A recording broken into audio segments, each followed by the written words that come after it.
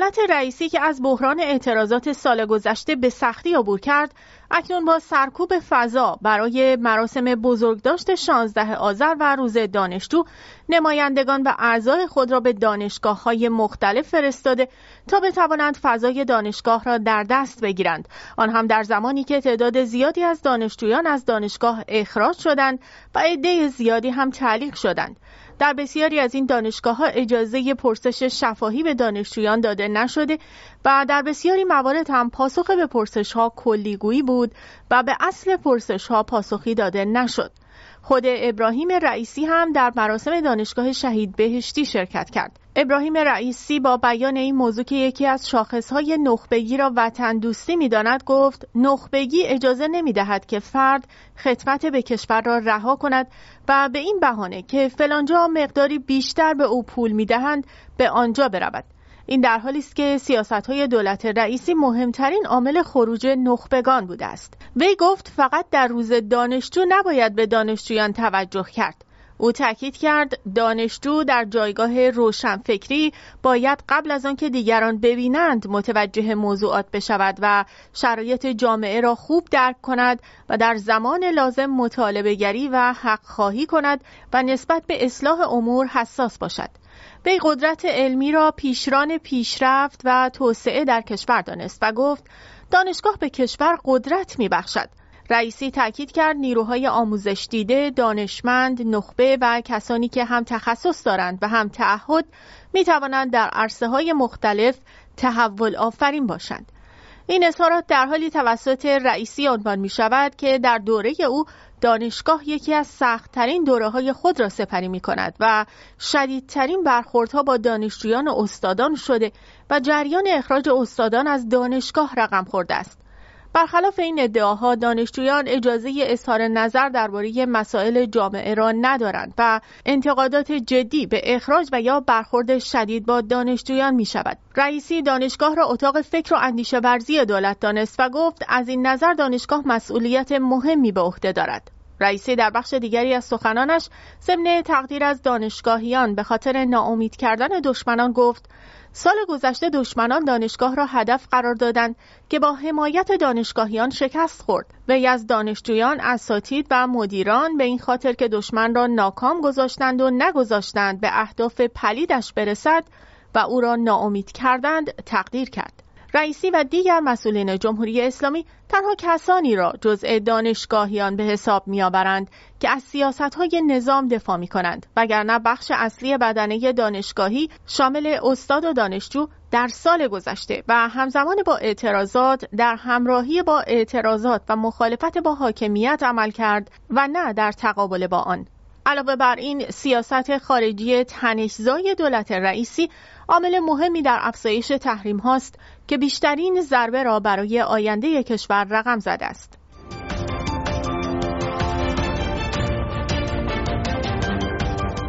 در حالی که به گزارش رسانه‌ها روز چهارشنبه سنگین‌ترین روز نبرد میان اسرائیل و حماس محسوب می‌شد و عده زیادی از مردم عادی در غزه کشته شدند و تعداد کشته شدگان به بیش از 16,000 نفر رسیده است و همچنین به گزارش جوزف بورل رئیس کمیسیون سیاست خارجی اروپا مدرسه زانوتا در کرانه باختری که توسط اتحادیه اروپا ساخته شد تا به کودکان فلسطینی دسترسی به آموزش را فراهم کند که توسط شهرک نشینان اسرائیلی با نقض قوانین بین‌المللی تخریب شد، اکنون آنتونیو گوترش دبیرکل سازمان ملل متحد در اقدامی که بسیار به ندرت انجام شده با استفاده از اختیارات قانونی خود ماده 99 منشور جهانی سازمان ملل متحد را فعال کرد تا شورای امنیت این نهاد را برای برقراری آتشبس فوری در غزه تحت فشار قرار دهد.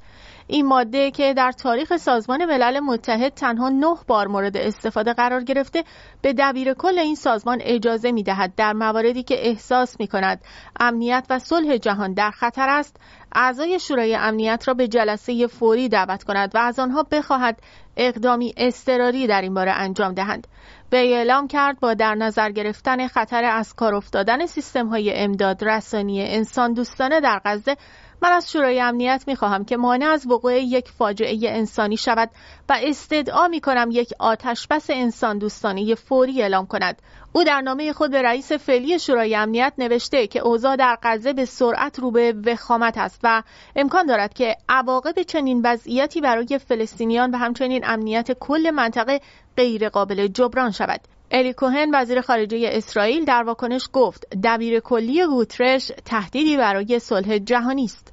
درخواست او برای آتش‌بس در غزه حمایت از سازمان تروریستی حماس است. الی کوهن همچنین از اخراج نماینده سازمان ملل در اسرائیل خبر داد و نوشت ما دیگر در مقابل تعصب سازمان ملل ساکت نخواهیم نشست و تصمیم گرفتیم ویزای اقامت هستینگز هماهنگ کننده امور بشردوستانه سازمان ملل در اسرائیل را لغو کنیم.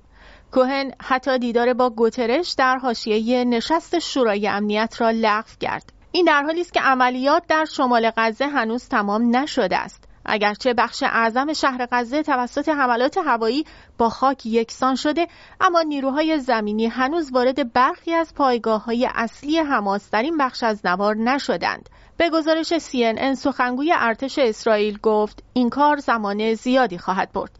هرچند فرصت دیپلماتیک رو به پایان است، به نظر ناظران در حالی که اسرائیل تلاش می‌کند حمایت ایالات متحده حامی اصلی خود را حفظ کند، فشارهای بین‌المللی برای به حداقل رساندن مرگ غیر نظامیان احتمالاً بر سرعت عملیات در جنوب تأثیر می‌گذارد. تاکنون ارتش اسرائیل از دژهای نظامی شناخته شده حماس دوری کرده است، از جمله شجاعیه، جایی که برخی از شدیدترین نبردهای عملیات سرب گداخته در سال 2014 رخ داد. برخی احتمال می‌دهند که حماس در آنجا مواضعی مستحکم بنا کرده و آماده نبرد است. در حال حاضر اسرائیل از طریق هوا به جنوب حمله می کند و تلفات در حال افزایش است. اما فشار بین المللی تکرار استراتژی اسرائیل در شمال را در بلند مدت دشوار می کند. کمپین در جنوب غزه بیشتر بر حملات و عملیات ضد شورش متمرکز است، زیرا این منطقه بسیار شلوغ‌تر است. به اعتقاد ناظران حماس بین 27,000 تا 40,000 رزمنده داشته و تحلیلگران نیز باور دارند که این گروه دسترسی آسانی به نیروهای تازه نفس دارد، اما تعداد کلی سربازان پیاده برای اسرائیل اهمیت کمتری نسبت به حذف رهبری حماس دارد، به ویژه یحیی سنوار رهبر حماس در غزه. ارتش اسرائیل مقدار زیادی نیروی انسانی اطلاعاتی را برای شناسایی محل اختفای او و همچنین دیگر رهبران کلیدی مانند محمد سیف رئیس شاخه نظامی حماس اختصاص داده است. مقامات نظامی اسرائیل همچنین تعداد ورودی‌های کشف شده تونل‌ها را تاکنون 800 مورد اعلام کردند که 500 تای آنها تخریب شده است. مقامات ارتش اسرائیل از اظهار نظر در مورد گزارش‌ها مبنی بر طرح استفاده از پمپ برای پر کردن تونل‌ها با آب دریای مدیترانه خودداری کردند. در این میان به گزارش رویترز اسرائیل مجبور است که کارگاه‌های تولید موشک حماس را پیدا کرده و جریان آن را مختل کند که زمان زیادی می‌برد. رسیدن به روزی که حماس نتواند هیچ موشکی به سمت اسرائیل شلیک کند بسیار دشوار خواهد بود. اما در تحول جنجالی دیگر، عمیخای الیاهو وزیر فرهنگ اسرائیل که اظهاراتش در خصوص استفاده از بمب اتمی در غزه جنجال آفرین شده بود، ضمن مخالفت با مبادله اسرا خواستار اعدام میدانی اسرای فلسطینی شد.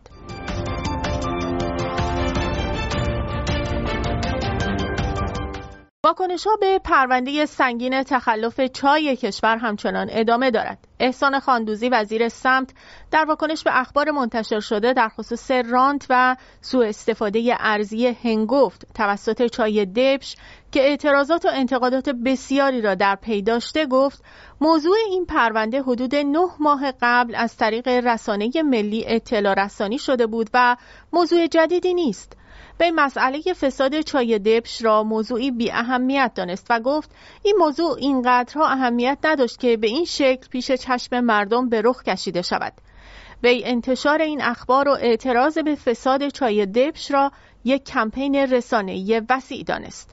خاندوزی افزود پیش از این موارد مربوط به فساد چای شناسایی شده و برکناری‌ها صورت گرفته بود و پرونده هم به دادگاه رفته است، اما تبدیل به یک کمپین رسانه‌ای وسیع نشده بود. خاندوزی تصریح کرد در مسئله فساد عمدتاً تصاویر ساخته شده جامعه بر اساس برساخته‌هایی است که دیگران می‌آورند و در پیش چشم جامعه قرار می‌دهند، وگرنه در بسیاری از موارد همین همگرایی که الان تا حد زیادی در پشت جلسات هیئت دولت وجود دارد باعث شده تا بسیاری از سامانه‌های فعلی در وزارت اقتصاد فراتر از قانون و تکلیف راه‌اندازی شود.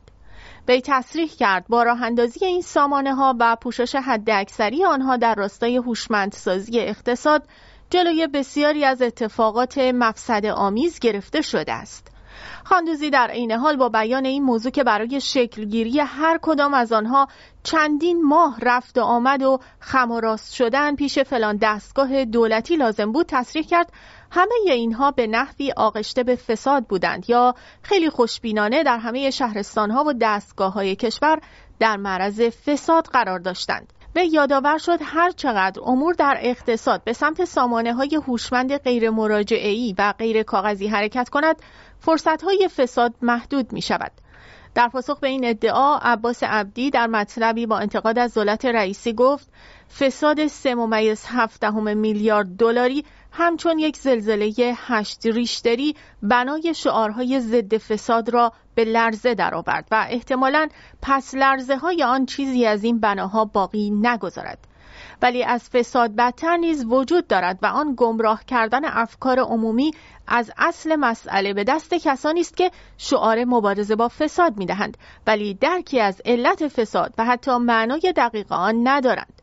وی افزود ارزهای دولتی ارزان قیمت، وام‌های بانکی بسیار ارزان، کالاهای قیمت گذاری شده، مجوزهای واردات و صادرات و انحصار و واگذاری زمین و فروش اموال دولتی است که فساد را ایجاد می‌کند. وی افزود بدون اطلاع بالاترین مقامات دولت غیر ممکن است و اگر بدون اطلاع آنان رخ داده باشد باید دولت را از حیث مسئولیت ناپذیری و اختشاش مدیریتی مورد سؤال جدی قرار داد. وی تاکید کرد که دولت در این زمینه نه وقوف دارد و نه درک درستی از فساد دارد و نه ریشه های آن را می‌داند و نه اراده‌ای برای مقابله با آن دارد و لذا اگر راست می‌گویند اسامی افرادی را که به دلیل همین فساد برکنار شده‌اند اعلام کنند. خاندوزی همچنین در ادامه سخنانش برای توجیه کارنامه دولت با بیان این موضوع که دولت از کاهش قدرت خرید مردم در سالهای اخیر با اطلاع است گفت تلاش دولت این است که از هر راهی برای کاهش تورم استفاده کند و هر روشی را در دستور کار قرار دهد. با وجود این اظهارات دولت تمام تلاش خود را بر افزایش مالیاتگیری از اقشار ضعیف قرار داده و مسیرهای دریافت مالیات را در حدی گسترش داده که حتی از افرادی بیکاری هم که در سال 120 میلیون تومان درآمد دارند ماهی 10 میلیون یعنی 15% مالیات بگیرد. این در حالی است که خود دولت خط فقر را 30 میلیون تومان اعلام کرده است.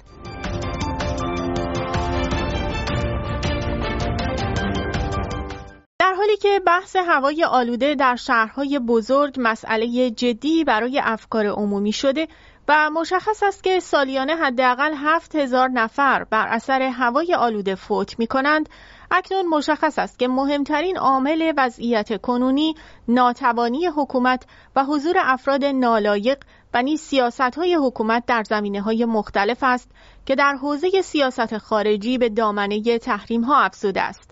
کارشناسان نفتی در این زمینه معتقدند هوای شهرهای بزرگ بهترین سند تایید مازوت سوزی است. همچنین به دلیل نبود تکنولوژی حکومت 300 چاه نفت را از دست داده و مافیاهای مسلط بر اقتصاد مانع پیشرفت صنعت انرژی می‌شوند.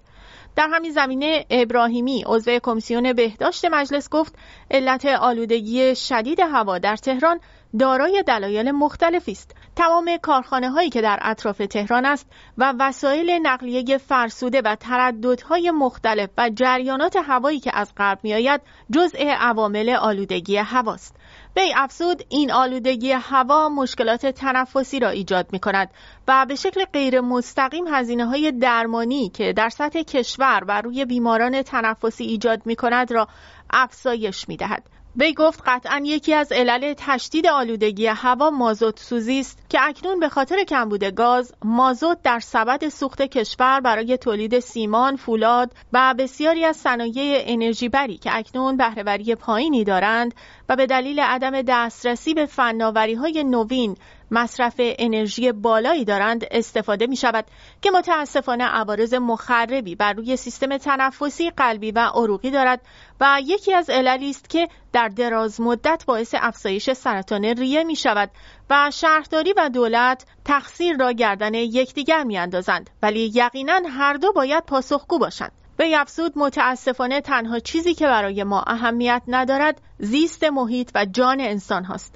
اگر ماشین هایی که در ایران تولید می شوند و میزان آلودگی هوایی که ایجاد می کنند را با هم مقایسه کنیم و با محاسبه هزینه های درمان می فهمیم که خودروسازان اگر خودرو تولید نکنند بهتر است.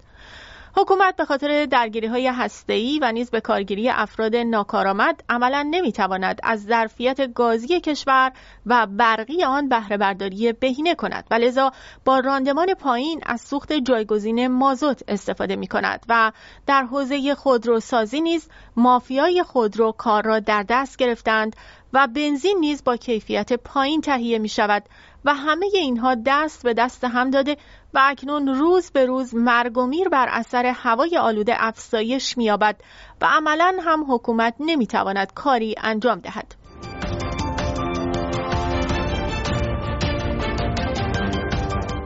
ولادیمیر پوتین رئیس جمهوری روسیه که بعد از جنگ اوکراین در موقعیت حاشیه‌ای در جهان دیپلماسی به سر می‌برد، در یک مسافرت نادر با فضای ایجاد شده در جنگ اسرائیل و حماس سفری غیر مترقبه به منطقه خلیج فارس داشت تا بدین وسیله تلاش‌های آمریکا و اروپا برای منزوی کردن او به دلیل جنگ در اوکراین را به چالش بکشد و در این حال برای تقویت شراکت‌هایی که برای مسکو مهم هستند تلاش کند.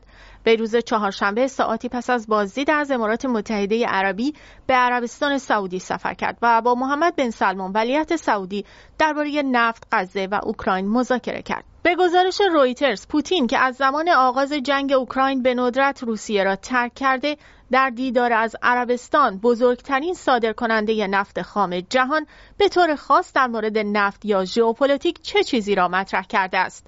دیدار با شاهزاده سعودی پس از کاهش قیمت نفت علیرغم تعهد اوپک پلاس که سازمان کشورهای صادرکننده نفت اوپک و متحدانش به رهبری روسیه را گروه‌بندی می‌کند، برای کاهش بیشتر تولید انجام می‌شود. پوتین در سخنانی از ولیعهد عربستان سعودی به خاطر دعوتش تشکر کرد و گفت که در ابتدا انتظار داشت که بن سلمان از مسکو بازدید کند، اما تغییراتی در برنامه‌ها وجود داشت. وی افزود هیچ چیز نمی‌تواند مانع توسعه روابط دوستانه ما شود. ولیعهد عربستان ولادیمیر پوتین را میهمان ویژه عربستان خواند. وی افزود عربستان و روسیه با هم برای تحقق ثبات در خاورمیانه تلاش می‌کنند. وی گفت عربستان و روسیه با موفقیت در زمینه‌های انرژی، تجارت و سرمایه‌گذاری همکاری می‌کنند و دو کشور فرصت‌های بزرگی برای گسترش همکاری‌ها دارند. هیئت همراه پوتین شامل مقامات ارشد نفت، اقتصاد، امور خارجه، فضا و انرژی هسته‌ای و همچنین رهبران تجاری بود.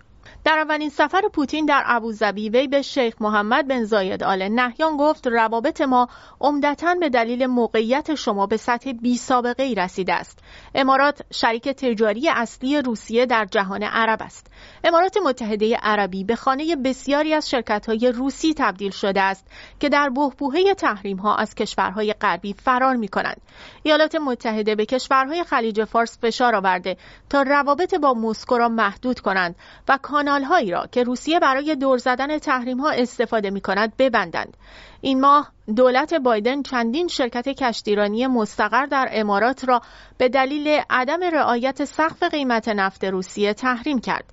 این سفر پوتین نشان می‌دهد که اقتصاد روسیه در وضعیت مطمئن‌تری قرار دارد و در میدان نبرد در اوکراین در یک بنبست باثبات قرار گرفته است. این در حالی است که پوتین به ایران سفر نکرد، بلکه رئیسی قرار است به مسکو سفر کند که نشان می‌دهد وزن جمهوری اسلامی برای روسیه کمتر از دو کشور عربی خلیج فارس است. گسترش دیپلماسی روسیه همچنین چالشی برای کاخ سفید است که هشدار می‌دهد زمان برای ادامه کمک به کیف در غیاب بسته بودجه جدید از سوی کنگره رو به اتمام است. در این حال نشان می‌دهد که روسیه در حال خروج از انزوای بین‌المللی خود است و در این سفر پوتین هدف روسیه برای اعمال نفوذ در خاورمیانه را پیش می‌برد و نشان می‌دهد که امارات و عربستان سعودی، دو متحد سنتی ایالات متحده، مشتاق هستند سیاست خارجی خود را متعادل کنند.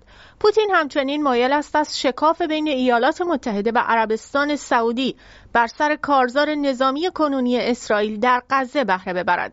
مسکو از تلاش‌های کنونی ریاض برای آتشبس فوری در غزه و همچنین از تلاش‌هایش برای راه‌اندازی مجدد طرح صلح عربی سال 2002 حمایت می‌کند که از اسرائیل می‌خواهد از سرزمین‌های عربی و فلسطینی که از سال 1967 اشغال کرده عقب نشینی کند تا مقدمه‌ای برای ایجاد کشوری برای فلسطینی‌ها در کنار یهودیان فراهم شود.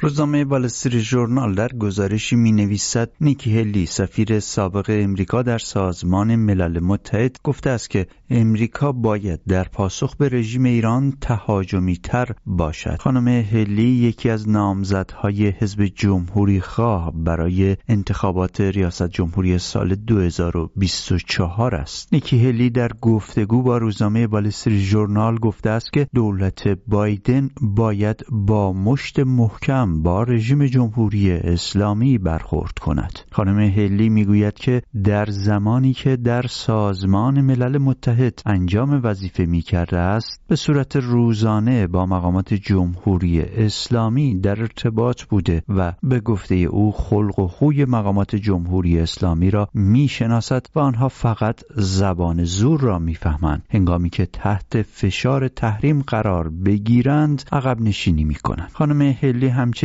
معتقد است که تنش‌های موجود در خاورمیانه منشأ آن به رژیم جمهوری اسلامی برمیگردد، از جمله در مورد تجاوز گروه تروریستی حماس به اسرائیل. او معتقد است که حماس منهای جمهوری اسلامی وجود نخواهد داشت. خانم هلی میگوید ما باید درک درستی از تحولات و رویدادها باشیم. نه حزب الله و نه حماس بدون جمهوری اسلامی وجود نخواهند داشت. حتی حوثی ها هم وجود نخواهند داشت. او میگوید که همه شبه نظامیانی که در سوریه و عراق زنان و مردان ما را مورد حمله قرار میدهند از سوی رژیم ایران هدایت میشوند. نیکی هلی یکی از نامزدهای حزب جمهوری برای انتخابات ریاست جمهوری سال 2024 است، اما به نظر نمی رسد با وجود دونالد ترامپ در اردوگاه جمهوری خواهان او بخت چندانی برای رقابت نهایی با نامزد دموکرات ها داشته باشد. با این همه او همسو با بسیارانی که این روزها از سیاست دولت بایدن انتقاد می کنند بر این باور است که دولت بایدن در قبال رژیم جمهوری اسلامی واکنش مناسبی را نداشته است و این واکنش موجب نخواهد شد که رژیم جمهوری اسلامی به دخالت‌ها و تهدیدهایش در منطقه خاورمیانه پایان بدهد. او معتقد است که باید یک سیاست روشن و قاطع در قبال رژیم جمهوری اسلامی داشت، چرا که خلق و خوی رژیم جمهوری اسلامی نشان داده که هرگاه با یک تهدید جدی و قاطع روبرو باشد عقب نشینی می کند. انتقاد از دولت جو بایدن به ویژه در طی ماه‌های اخیر بر سر دو موضوع افزایش یافته است. نخست، آزادسازی بخشی از پول‌های بلوکه شده رژیم جمهوری اسلامی طی قراردادی که منجر به آزادی چند شهروند ایرانی امریکایی شد و موضوع دوم، حمله تروریستی حماس به خاک اسرائیل.